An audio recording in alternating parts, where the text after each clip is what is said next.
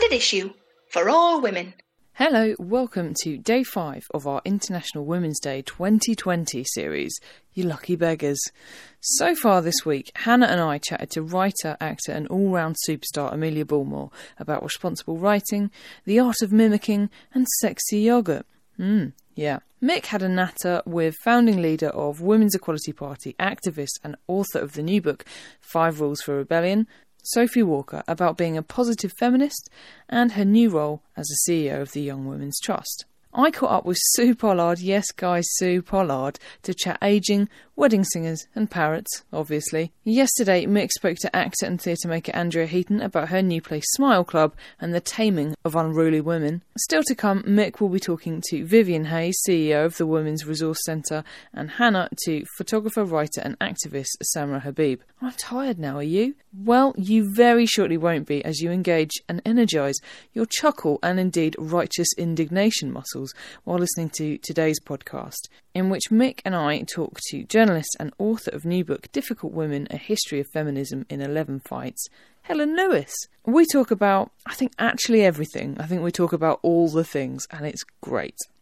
Helen's book is excellent, funny, smart, full of historical pearls of wisdom which we can and indeed should be learning from. So listen to this, then go out and source yourself a copy with immediate effect. But for now, enjoy. We are joined by journalist, indeed staff writer at The Atlantic and author of the new book, Difficult Women, A History of Feminism in 11 Fights, Helen Lewis. Hello. Hello, thank you for having me. And also joined by... Me, Mickey, yo. Sorry about the yo. Staff writer at The Atlantic. Is it nice to just have, basically no word count? You can just write for reams and reams. Yes, although obviously you try not to take the piss too much and but that's the trouble, isn't it? Any subject, I don't know if you have this, any subject I start reading about, it becomes more and more fascinating the more I read about it. Mm-hmm. I genuinely think I could get really into drain covers. Jeremy Corbyn's very into drain covers.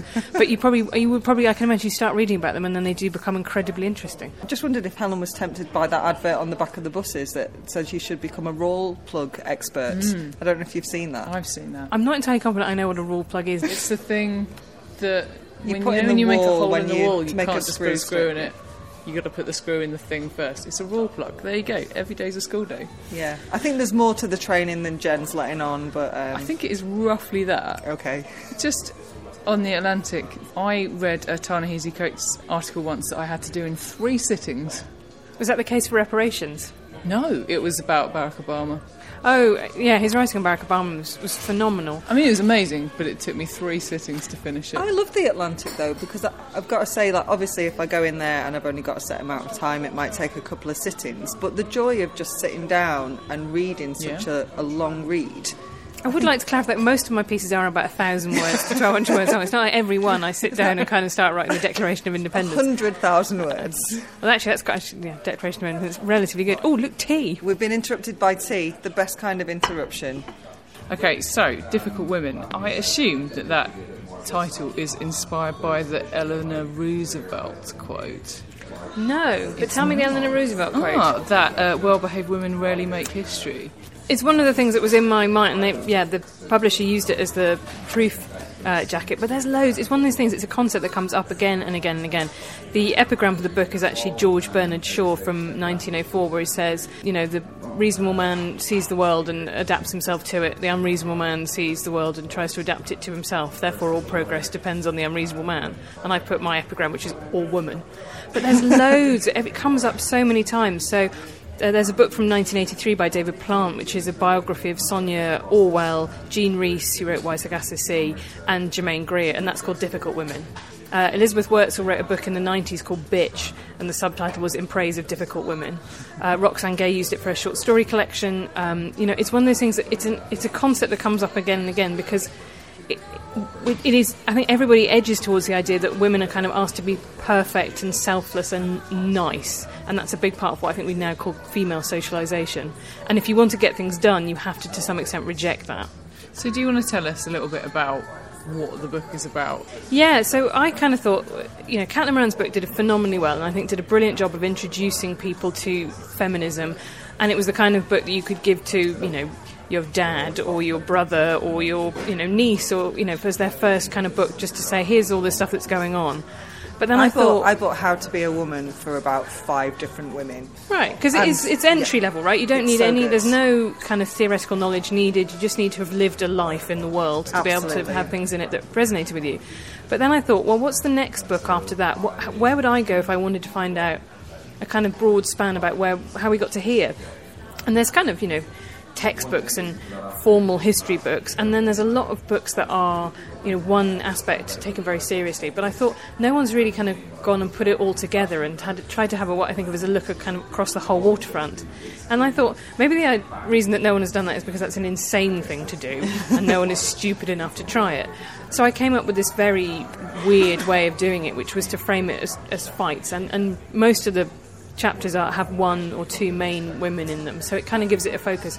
There's loads of stuff that I've left out, inevitably, but that's kind of, I've tried to try and embrace that. But just to say, here are some of the kind of groundings of some of these concepts you might have heard of, words you might have heard of, or wondered why people are so angry about a particular topic, and here's the background to it. So again, trying to say you don't have to know anything about feminism to come into this book, just have lived a life in the world, and there's no stupid questions. And the term difficult, so it's twofold. You're literally wearing it as a badge of honour today in a very cool necklace. I have, given to me by Caroline Criado Perez. Got her a necklace for when her book came out that said Visible Woman, which she's still got, and she's got me a necklace that says Difficult. So, yeah. I've got one in the same style that says Fuck the Tories. So yeah, so you're wearing... We've all got our messages to send with our jewellery. There we go. But this has got a long history. The suffragettes had jewellery that they made for each other. They had hunger strike medals. They saw themselves as an army, and when you came out from doing a hunger strike, you would get a medal with a ribbon that was in purple, white, and green. So people kind of go, oh, it's feminism, it's the commercialisation, it's just feminism for tote bags. But actually, visible symbols are really important. When I was in Ireland for the abortion referendum, seeing those repeal jumpers was an incredibly strong signal, because abortion had been a subject that had been shrouded in so much shame. You didn't talk about your abortion, you didn't talk about being on the pill, whatever it was. And to see all these women out there making that case was really affected the result, made people feel it was okay to talk about and okay to have that conversation. Sorry to always bring it back to Beyonce, but it's kind of like how people say that, oh, she's just doing it for commercial, blah, blah, blah, whatever. I don't think it matters, to be honest. As long as young women are hearing her and hearing what's being said, if it's putting it out there, if it's giving it a platform, I actually don't think it really matters. I wouldn't phrase it quite like that, because I always do worry about the kind of commercialisation, particularly when you see kind of corporations taking on feminism as a kind of badge of we're nice people, really. We might make drones, but we've got great, we've got 50-50 on our board. You kind of go, okay, I'm not sure that counts. But I do take your point, which is the question you ask yourself is, would you rather Beyonce did it or not? And I think on balance, I'm really glad that she's done it. And one of the things I quote in the book is this line from Simone de Beauvoir, half victim, half accomplice, like everyone else.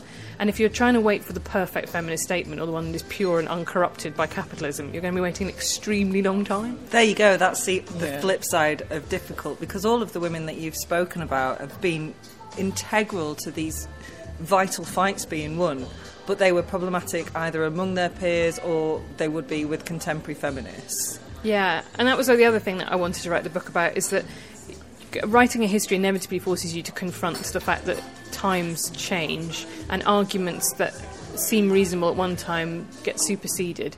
And, to warn us off our kind of end of history complacency ourselves, right, about the fact that there are things that we're doing that will probably look incredible and backward to people in 50 years' time, and not to be kind of smug about that. But yeah, I also think that you have to try and find a way of having heroines without acknowledging that they're infallible.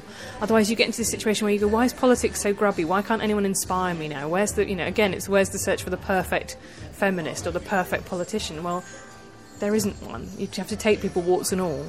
I was thinking about this the other day because there was a big hoo-ha on Twitter, which you probably saw, about Rachel Reeves has written a book about women in Westminster, and she'd written a Twitter thread about Nancy Astor, who was the first female MP who had some pretty questionable... Take a seat.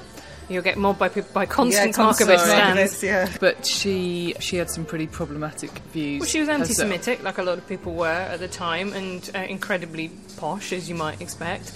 Her maiden speech is very funny. It's about all the stuff that Plymouth's given the world, and then she calls for temperance, for drink reform, which was a very popular cause in the 1910s and 1920s, but with the undertone that the trouble is that working class people really can't be trusted to hold their booze, and they're just causing a lot of trouble. But she had views that were entirely of her time. But you know what got me about that? And I think this is probably going to get me in trouble to say this, but I saw a lot of people leaping all over Nancy Astor from the left who had rather less to say about Jeremy Corbyn's own troubles with anti-Semitism. Yeah. And it's one of those things where I think people are willing to recognise the foibles of the other side as they see it, and rather less willing to confront their own. I think their issue was, well, Jeremy Corbyn would have been ripped apart for this, and I think that's a fair point, but I also think that it's not a race... Nancy Astor isn't running to be Prime Minister, is she? I mean, no, but I think it's not a race to the bottom. I also think it ties into the fact that society is still not willing to accept a flawed woman as someone to look up to. Like, you've said the word a couple of times, you've got to be perfect, you've got to be pristine, and that's not how humans work. And by humans, I also include women in that. Yeah, we had a piece on The Atlantic that was actually about Pete Buttigieg, whose name I can never pronounce, first gay man to run for president, and it was about the fact that there's been lots of talk in the LGBT community in America about how he isn't gay enough, right? He's got too conventional life, he's married, he's Christian, all of this kind of stuff, that it's playing respectability politics. And the point of this article was to say, well, look, even if you like the Dave Matthews Band and you like shopping for homewares, you're still gay. It's still a big deal. Yeah. But it's one of the other things that people don't like about him is that he shows how hard he's had to work to get there, which was something you definitely saw for Hillary Clinton, something I think you saw for Elizabeth Warren, something I always felt about Theresa May. They were, Nicola Sturgeon is another example, they had that kind of head girlishness, right? And I think as a woman, there is no template really for what it means to be powerful, ambitious, and kind of wing it, Boris Johnson style. You have to be on it, and everything has to be, the hair has to be perfect, the pantsuit has to be perfect, and then people dislike you because it's all a bit controlling. And this kind of comes up in the Taylor Swift documentary on Netflix, in which she sort of talks about the fact that she's asked to be perfect, and then people hate her for being the public image having been so controlled. Well, I was thinking about Boris Johnson, the announcement at the weekend that Carrie Symonds is expecting their first child together. Of course, not his first child. Who knows which number of child it is of Boris's. But I was thinking about the fact that he has children by at least 3 different women. And I was thinking about when Kate Winslet... Do you remember when Kate Winslet had her and third Ulrika child? Johnson before her got called 4x4. Oh, yeah. And Donald Trump's in exactly the same position. He has children by 3 different women. And it comes back to the kind of old Henry VIII thing, where it's seen as their kind of mighty seed, as, sown far and wide, that they're this kind of great virile man. And it doesn't get read like that for women. No. Still. But anyway, sorry, what I was going to say about Nancy Astor is that, isn't everyone sort of problematic in the context of history? And shouldn't they be problematic? Because that's actually a sign of progress, isn't it? Isn't it a good thing if we're looking back at people in history and saying, well, I'm not sure about that? For me, I always found it most interesting in the book when I began to understand why things that I had been knee-jerkingly dismissed as problematic, that what drove them. Because if you understand that, you can understand better how the change happened. Classic example of this is Mary Stopes in the book, the birth control pioneer. And the fact is that eugenics was a really respectable intellectual tradition, particularly on the left, among the Fabians. And it came out this paternalistic belief that actually educated elites should tell people how to govern. And that idea has come back in different forms, right? There is a big gap in voting intentions, something like Brexit, about people who are educated, left school at 16, and people who are, went to university. And there was a lot of snobbishness around about the idea that, well, how come these people haven't voted the right way? If only they understood things more. And I still think it's that kind of patrician tendency hasn't gone away, much as we would like to think, how do these people in the 20s get to these ridiculous positions? It's something that will always keep cropping back up again. And the other thing that's a massive intellectual tradition that I hadn't thought about is natalism. So there's always a thing about, the suffragettes were these posh white women and they only wanted women like them to get the vote. Not true, in the sense that Annie Kenney, who I write about in the book, was the highest-ranking working-class woman in the WSPU, the Women's Social and Political Union. They made an appeal specifically to what they would then call working women. But also, had women had universal suffrage after the First World War, so many men had died in that war that they would have instantly become a majority of the electorate. And already you think to ask to give women the vote is such a huge change, so disruptive. Then to say, and there are going to be more of us than you, by the way. And I don't think people necessarily understand why that compromise was brokered. And both Emmeline Pankhurst and Millicent Fawcett, the violent and non-violent sides that signed up to it, because they thought we'll build from this. And guess what they did? 10 years later, they built from it to universal female suffrage. Ditto the campaigns for contraceptive access. Mary Stopes was always opposed to abortion access. She said, my clinics don't offer terminations. But once the principle had been established that women had the right to control their fertility, they built from that onto abortion access. I think you can say the same thing happened with the way that civil partnerships led to gay marriage. And things that look at the time like a kind of craven capitulation actually are often a pragmatic concession.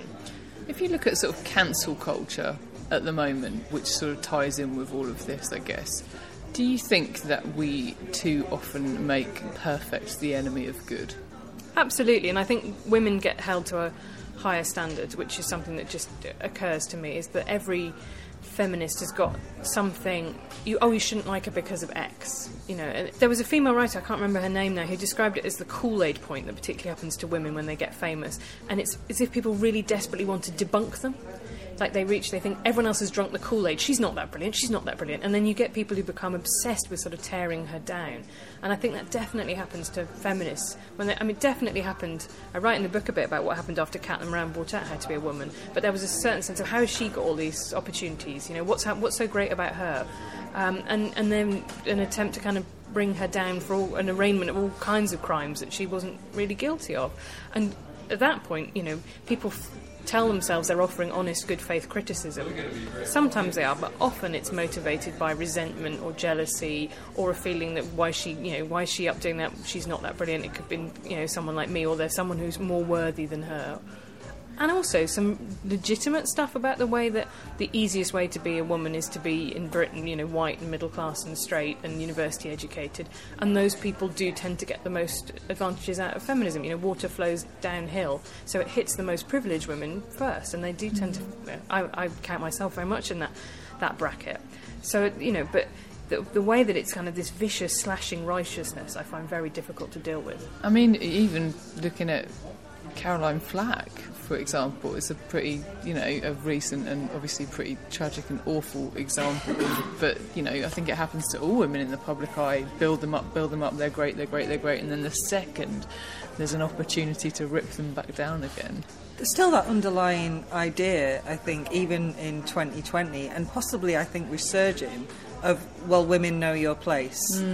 You've done enough, but you're allowed to go so far and so fast, and then we're going to have to put the brakes on that. And the easiest way to do it is to trash someone. I think Jennifer Aniston is, to me, the most obvious recent example of that. The idea I think you mean poor Jennifer Aniston. Poor childless Jennifer Aniston. And you just think, well, actually, she looks cracking. She looks pretty good, yeah. By all accounts, got really great friends. Like, she's still friends with Courtney Cox. They still hang out together. She's a brilliant comic actress. Oh, she's got a banging sense of humour, right. By all accounts. I just don't buy this that she's sort of sitting at home clutching a picture of Brad Pitt and kind of crying into she's all right, cereal. Yeah, and all that fuss. Was it at the Oscars where they were being quite playful with each other backstage? And it's as if all this pining is going to finally pay off for her. And it's I think she's actually more sensible to get back with the guy who left her for another woman. She seems like she's got her head screwed on okay. But then we all have an opinion about it. Do you know what I mean? It's none of our business. Exactly. I have an opinion about it. But it's also kind of framed as existential, right? That she's in some kind of existential despair because she doesn't have kids. Yeah. Whereas you'll find lots of women who've got children, particularly small children, who are pretty unhappy on a day-to-day basis, right? They feel completely frazzled. They wonder if they made the right decision. They feel like they're missing out on opportunities that men at work are getting, or that their friends who haven't had kids are getting. But that's not framed as did you take the wrong course down through life in the same way, right? Whereas it is still a kind of know your placeism about women's role is to be mothers, and if you don't do that, you'll definitely regret it. You don't think you regret it now, but you will regret it. It's waiting for you. And who knows? People are different. Some people will, some people won't. Yeah, I thought that was fascinating because I know a lot about the suffragists and suffragettes, one because of what we do, but also because it's a fascinating bit of history, and I'm a woman, so it affected me, and thank you very much to them. But I thought the stuff about them going back to work and how they frame that with the whole men have already lost so much in the war, and also women sort of need to get back to their duties of just having and bringing up children. I've never really thought of that before. Why are we still thinking that way in 2020 though? That still underlies so much of why women are put back in their place. I thought that period immediately after the First World War was absolutely fascinating. I never really thought about it before. But 1.5 million women move into the workforce because they're needed for the war effort. You know, the government sets the price of munitions artificially low and sort of essentially forces the factories to work for them. The only people who can work at those wages are women because they pay them half as much. Well, of course, because they're women. And then you get this huge seething resentment that women are out earning their own money for the first time, at the same time that the men are off risking their lives and get, invalided back. And in this terrible kind of war machine, the First World War was most incredibly so wasteful. Yeah. But instead of, they're encouraged to resent women for this rather than the government that... What's that line from Blackadder? One General Haig wanted to move his ping-pong table 6 inches closer to Paris. I think it's that time to me is really extraordinary. And you get the Restoration of Pre-War Practices Act in 1919, which basically says give up your jobs, women.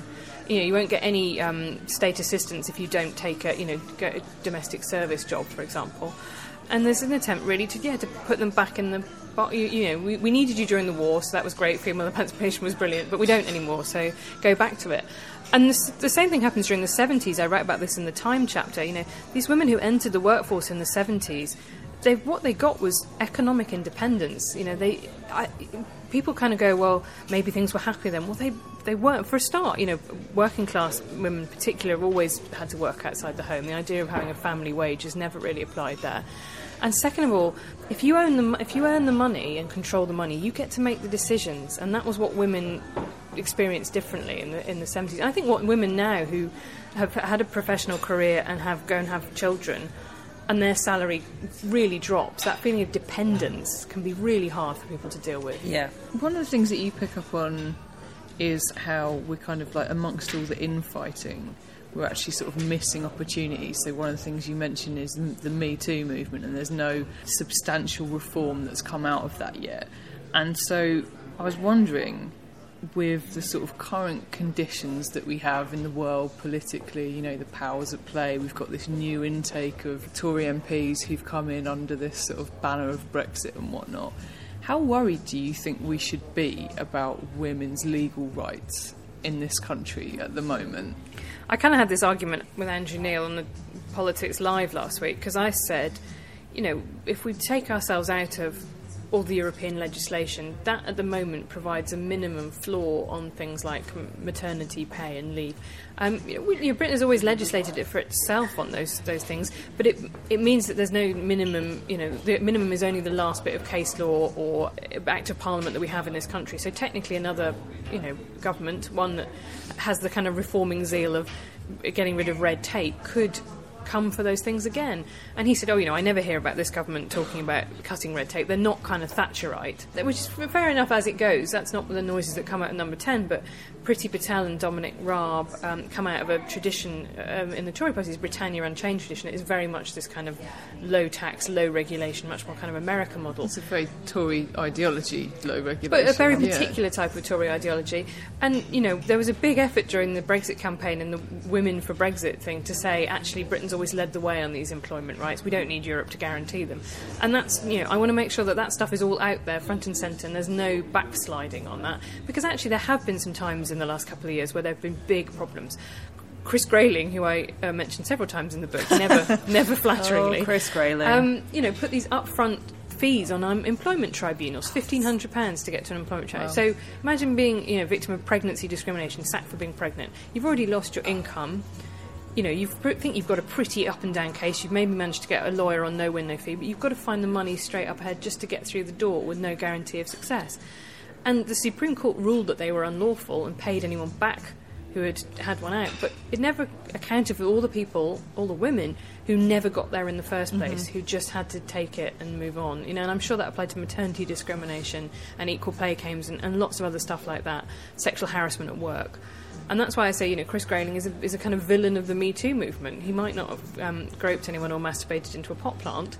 That you know of. That I know of. I would just like to make clear for legal reasons I claim no insight into what his relationship is with pot plants. But nonetheless, that was a very poor decision that affected marginalised women the most. Just touching on the Me Too movement a little bit more, I chatted with the awesome Sophie Walker the other day for another one of these International Women's Day interviews, and we were talking about convicted rapist Harvey Weinstein. Yeah, no longer alleged. That was the title of the Atlantic's piece, Alleged No More.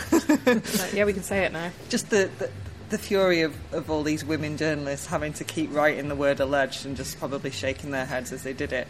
But the fact that this has happened, I think it's incredibly positive, and it could be a very, very positive tipping point. But one, we've got to remember that he was found not guilty on 2 counts, which is devastating for those women. And 2, something has to happen. There's no legislation from Me Too. There's no real change in policy. There's no real coherence in what people think we should be fighting for. And it just ends up, in a lot of ways, when people were fighting for women's rights, there's disarray before there's a focus. Yeah. And that comes across really clearly in your book. So do you feel hopeful at the moment? I still do feel hope, because there are some incredibly impressive women out there. I interviewed Brenda Hale in the book, for example, the President of the Supreme Court, and we found out a couple of weeks ago that there was a kind of move against her the first time she ran for President of the Supreme Court, because they said, Brenda's always got her feminist agenda. There was a sort of feeling that she was... But, eventually she managed to overcome that kind of prejudice among her fellow lawyers, and she held the government to account. She said that they were acting illegally, and they had to, they couldn't prorogue Parliament in the way they wanted to. And that was I like to see an independent judiciary standing up to the executive, because it proves we've got separation of powers. But, yeah, Me Too is difficult. I'm very pleased that... Harvey Weinstein got convicted, not just because the use of the word alleged or he denies the accusations no longer have to appear when there is such an overwhelming weight. Yeah. But it really means something, right? And it means something that I think a lot of rape victims and sexual assault victims, and even women who are victims of low-level prejudice, feel, which is you want the world to acknowledge what happened to you. That there is an extra injury from being disbelieved, right? That you're just told that what you know happened to you didn't happen. And I think sexism and racism and homophobia and things like that often function in that way of not only does something happen to you, but you're not allowed to complain about it, or you're kind of gaslit. I think that is a useful phrase. And actually what happened is that a court, instituted by society, civil society, a jury of your peers, has ruled that you weren't lying, that you weren't making up, that you weren't a gold digger, that you weren't, just doing it for your career. And that validation is extremely important. And I think, for all that I love the ferocity of changing the culture and consciousness raising, having it acknowledged by your society in a formal way is just completely different. Yeah, I agree. Absolutely agree. Nothing to add apart from yes. No, but you know what I mean? I think I thought about it a lot when the Hillsborough inquests were going on, about how much it meant to those families that they're not just the loss of their loved ones, but the fact that they were consistently told that they were drunk, liars, they were... And this weight of institutional prejudice went against them for so many years. To get some kind of justice was really important. But I am really hopeful. And as I say at the end of the book, the first conviction for FGM is in the last couple of years, since I started writing the book. The equal pay audits that were started by Harriet Harman in the Equality Act in 2010 beginning to come through, and people beginning to get their data. The Fawcett Society is now campaigning for this... transparency stuff, so you'll be able to get a male comparator's salary, so you can actually begin at last to see if you've got the basis for a claim. The work by Stella Creasy and other backbenchers led to the fact that because they didn't restore Stormont, the Northern Irish Assembly, in time, gay marriage and abortion became legal there. And these incredible women that I met in Derry were just extraordinarily inspiring to me. The fact they were willing to go to prison when they were all in their 60s and 70s, they weren't ever going to need abortion pills, but they would do that for other women just to make the point, was incredibly inspiring.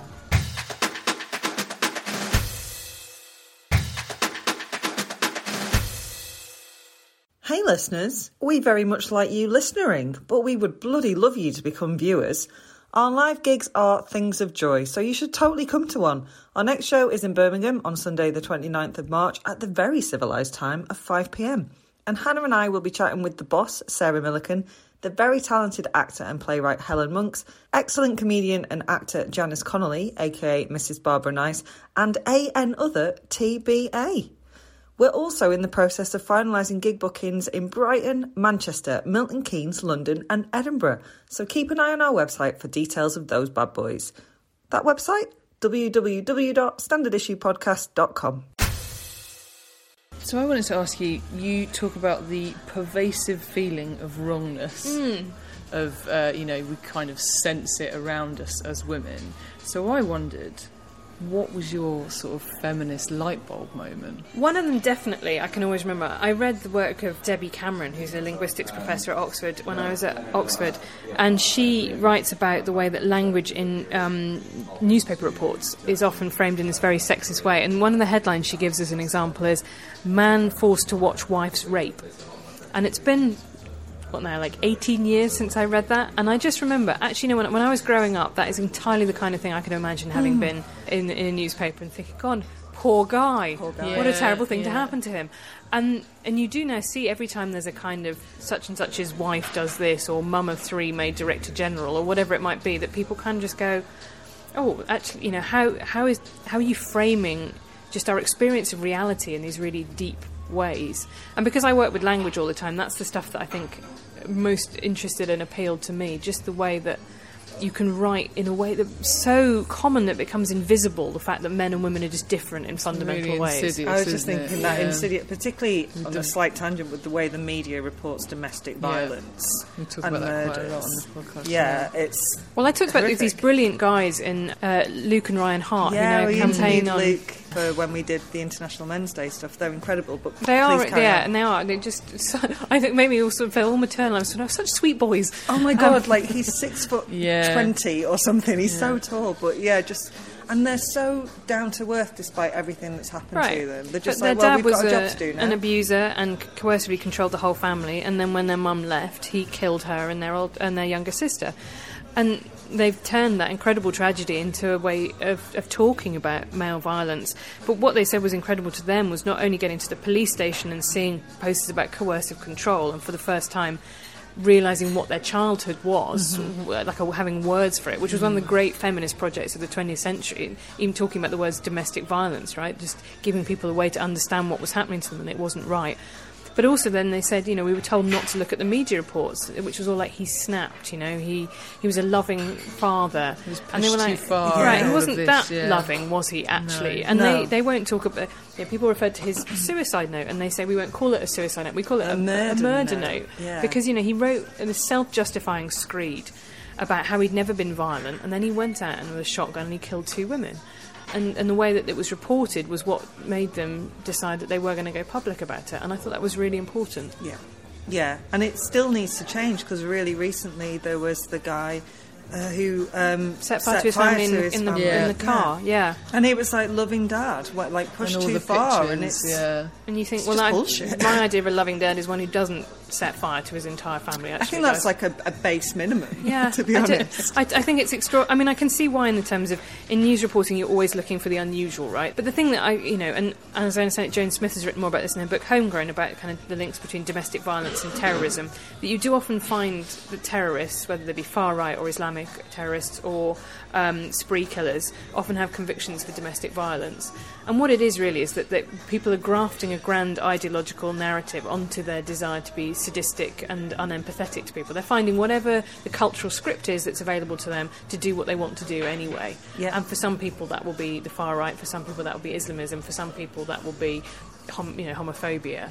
But it's just trying to find something to justify this unpleasant need that they have in them. And I think people find that really hard to accept, that that they want to think that Islamist terrorists are some separate other category completely different to people like them, and you have to go, it's not that, the line is not that simple. No, it's not even that blurry. It's just they're all in the same bit of the Venn diagram. Yeah, and I think it's one of those things that people get very defensive when you talk about male violence, because obviously the vast majority of men aren't violent, and the vast majority of male violence is perpetrated against other men. Yeah. It's just that it is so unidirectional in the case of women, that there are not women out there killing men in the same numbers as the other way around. And at the moment the crime stats absolutely reflect that women are not in prison. The small percentage of women that are in prison are not in prison for violent crimes. Right.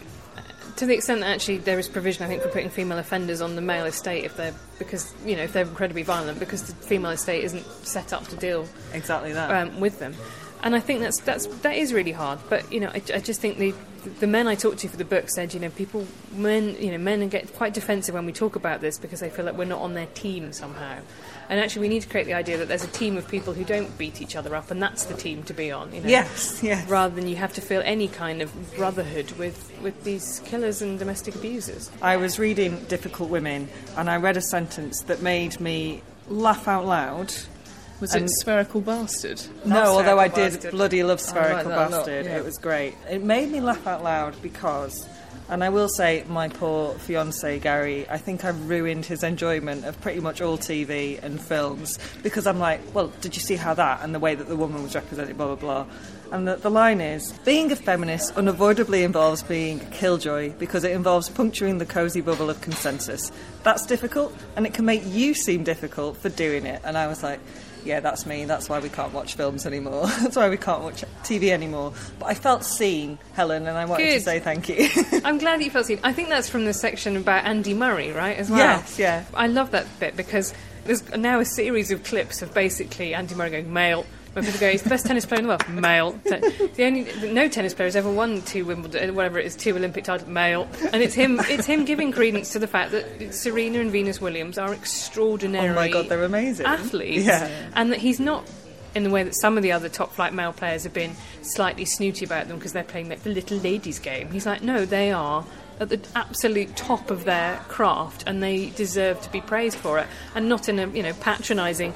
They're playing in a sort of separate competition. They are just extraordinary athletes, and I love that because it does. Sports journalism is still one of the most blokey bits of journalism, and it must make anti-popular really unpopular in that sort of ha ha ha ha ha ha chortly atmosphere to be like, has anyone remembered the existence of half of humanity? And I'm sure it probably contributes to why people think that Andy Murray is a bit dour, right, and a bit not fun because he's not in the chummy boys club. Cheer up, Andy, it might never happen. But that's what I mean. I think poor Andy Murray is having the kind of quintessential female experience of like, oh, you're so humorless, Andy. But I liked it, and because I know lots of men like that actually, and it's one of the things that I think is really heartwarming. And actually, to me, I always get asked a question at events about what can we do to get men more involved in feminism, and I sort of think, God, do we have to organise men as well? I mean, come on. But the nice thing is about moving to a model where you're it's about structures and laws and economic policy and goals, a goals-based feminism, is by saying, this is what we want. Do you agree with us? Can we build a coalition around this? And actually, they didn't allow men in the Women's Social and Political Union, but Fred Pethick Lawrence was a phenomenal suffragette until obviously Emmeline Pankhurst kicked him out because, they fell out over militancy. But he was an extraordinary supporter of the suffragettes, was force-fed for the cause, but didn't crucially want to be in charge of the suffragettes. And I think that was the lesson that I really took away from Fred Pethick Lawrence, is that actually, and Grayson Perry writes about this a lot, about men sit down for your rights. You can kind of muck in. You don't have to be in the Onion headline, man put in charge of struggling feminist movement. Yes. And actually there's something quite relaxing about that if you're a man. Don't feel you have to come in and dominate it all. Just muck in, just chip in a bit. I remember having a conversation with a guy who was like, I really want to be a better feminist. And personally, I think men can be feminist allies, but not feminists. And I know that's it's contentious. People have different opinions. I've actually decided on that whole question that I just don't care. I think that's also a very fair response. Yeah. You know what I mean? It's one of those real angels dancing on a pin thing where I think I could spend time arguing about this, or I could say, here's what I want. Do you agree? Are you will you turn up to the demo? Will you do this? Will you sign the petition? Will you whatever it might be? Yeah. And then what you call yourself is sort of secondary at that point. But so I was almost like that attitude to him, and I was like, okay. And he's like, so what can I do? And I started, and I was like, well, and as I paused, he went, because what I think is, and I was like, yeah, not that. That is not the way to, listen. Listening is the first thing that anyone can do to help other movements, is to hear what they want, why they want it, and then maybe think about how you can help. It's true. I do still see an annoying thing sometimes when you get a man allying themselves with a feminist cause, and then suddenly they'll get huge amounts of women sort of fawning over them, like they're kind of... oh, finally we've been validated by one of the proper people coming along and saying this. And I think, God, we really have to check that tendency in ourselves to be like, oh, no, a man said it, so it must be objectively true. I guess we've been told that, though. It's social conditioning writ large in all of us. Yeah. But, if it's socially conditioned, it can be socially unconditioned. And I think that's another thing that I think very strongly, I feel like is a point that I want to make at this moment in time, is there's a resurgence both of scientific racism and actually scientific sexism about the idea that certain things are just hardwired and women are like this and men are like this. And you go, I think it's really hard to make those claims when we know for a start that things have changed so much. I write in the book about how women weren't allowed into universities until 1870s, and it was, the things, their brains are so small, how can they do the learning? And then now they're the majority of undergraduates, and we actually have to talk about the fact that boys are having problems in school and in education. And so everything that was said to be natural about women's lack of capacity to learn just turned out to be absolute bollocks. Yeah. And who is the perfect genderless subject raised by, in a family on a planet with no gender and no expectations placed upon them, who we can use to say as our control group about separating out biology and culture, that these people don't exist. So I'd be really, really sceptical about making those hard claims about what men are like and what women are like. I and totally agree. People do it all the time. You know what I mean? And there's kind of like, the thing is, feminists just don't want to face up to facts. And you're like, well, contesting your facts is not the same as not accepting the premise of science. So, subtweet Ben Shapiro there, slightly. Who's your favourite difficult woman? It's so hard to pick a favourite. It's really hard to pick a favourite. Oh, don't make me pick a favourite. Could you pick 3? Stay difficult. If I'm going to be able to pick 3, I have to say I loved Kitty and Colette and Diana, the 3 women I met in Derry, because you know what? They weren't asking for fame or recognition. They risked a lot. They risked going to prison. It's an assault conviction if you get one against the Offence Against the Person Act, which is the legislation that used to cover abortion. And they just did it because they thought it was right. And I think that's just incredible. They took such a big risk, and they weren't making a career out of being feminists. They weren't, they were just normal women who saw something that they thought was an incredible injustice. It didn't, at this point in their lives, even affect them. So they did it for other women out of a sense of solidarity with the younger generation. And that I find incredible. I love them. And they took me to some incredible metal pub in Derry, which was not a concept I was familiar with. Some guy with this huge ZZ Top beard served us tea and biscuits, and they told me all about their fight. But I think it's very hard to read that. I reread that chapter, and it makes me slightly emotional every time. Are you doing a franchise? Because clearly there's room for difficult women too. The indifficultening. Yeah. There are subjects that, as you see, that I haven't got into really sexual harassment at work. I haven't really got into. I've glancingly mentioned porn, but it's, I think, a huge issue. Mm-hmm. And I'm not that my mother will thank me for. She hasn't. She's got a copy, and she said, "Should I read all of it?" And I said, "Could you maybe skip chapter 3?" But the funny thing is, when I do events, people keep asking me about Mary Stopes, and I think you've read the sex chapter first, haven't you? Come on, admit it. But that's, as long as you buy the book, you can read whatever chapters you want. It's a good chapter. It's a good chapter. They're all good chapters. They're all good chapters, Brent. It's an excellent book. I really, really enjoyed it. I think reading the sex chapter first is actually quite a good idea, because it's the one that people just seem to keep reading the same facts and then immediately forgetting them. And correct, the vaginal orgasm myth. Just why is this still going? Years of people just going, still doesn't exist, guys. And then it never seems to stick. And then you find this research from Kinsey in the 50s being like, the thing is that for a while. Women don't masturbate by putting things in their vaginas, so actually maybe they don't really like penetration that much. And then you go, oh right, well let's just never mention that again. At the risk of TMI, several men in the not too distant past for me have been like, oh, can you not? Oh, I've met a couple of other women like you. It's the majority, mate. Yeah. The others were lying to you. I love that story of Princess Mary Bonaparte and having her clitoris moved. But it's funny. Well, it's sad, though. But it's so sad. It's so sad because, admittedly, yes, her husband was gay, so there were going to be problems from the start with that sexual relationship. But she had unnecessary surgery on her body to correct a problem that essentially didn't exist. And that's happening now with people having cosmetic labiaplasty because they've seen vulvas in porn that look doll-like, and they think, why haven't I got one of those? And there's nothing wrong. There's not any problems with sensation or anything like that. It just doesn't look aesthetically the way they feel it ought to look. And also because we're not taught at school in sex ed, very much, or anything about female pleasure, and also that the labia has so many nerve endings. Yeah. So can you I don't even think imagine? we're taught what a vulva is, are we? Exactly. So can you imagine if a bloke was like just to be aesthetically pleased, like more pleasing, they just like cut a load of nerve endings off their knob? That's never going to happen. It's one of those things, isn't it, where you think, when you read about things like foot binding, you think, how did we never get it going that, like, actually having one testicle was the kind of aesthetics improvement? Actually, everybody's got to like, twist off the other one, and then that's how they'll look really attractive to us. Do you know what, Helen? I've been waiting for a campaign I can really get behind. It's true. We should convince all men that they're two testicles are repellent. That's far too many testicles. Who wants that many? I can't bear to look at you. Greedy. I think on that bombshell. On that ball shell. Helen, Difficult Women is out now, published by Jonathan Cape. It's fantastic and everyone should go and read it. Yeah. What are you up to next? I endorse this message. I am writing about the Labour leadership election. I'm writing a series on institutions for the Atlantic. I'm really interested. It's some of the stuff we talk about in the book, actually. When you think about this era of backlash, actually having really stuff embedded in laws and policies, and having things like the Equalities Office become even more important. And so that's the kind of stuff I want to write about, stuff that's really boring, and find a way to make it really interesting. Who knows whether or not join me as I work out whether I can succeed. We can make it part of the One Ball campaign.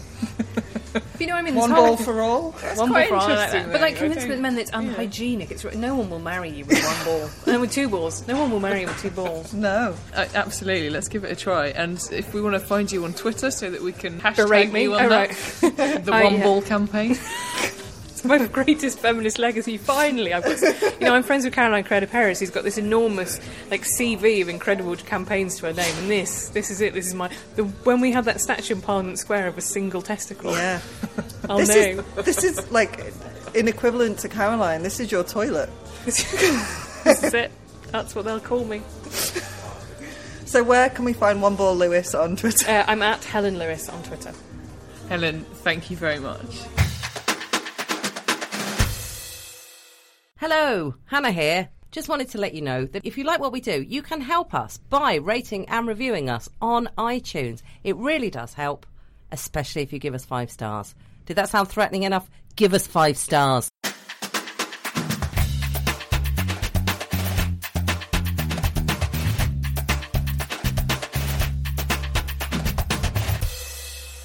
Standard issue for all women.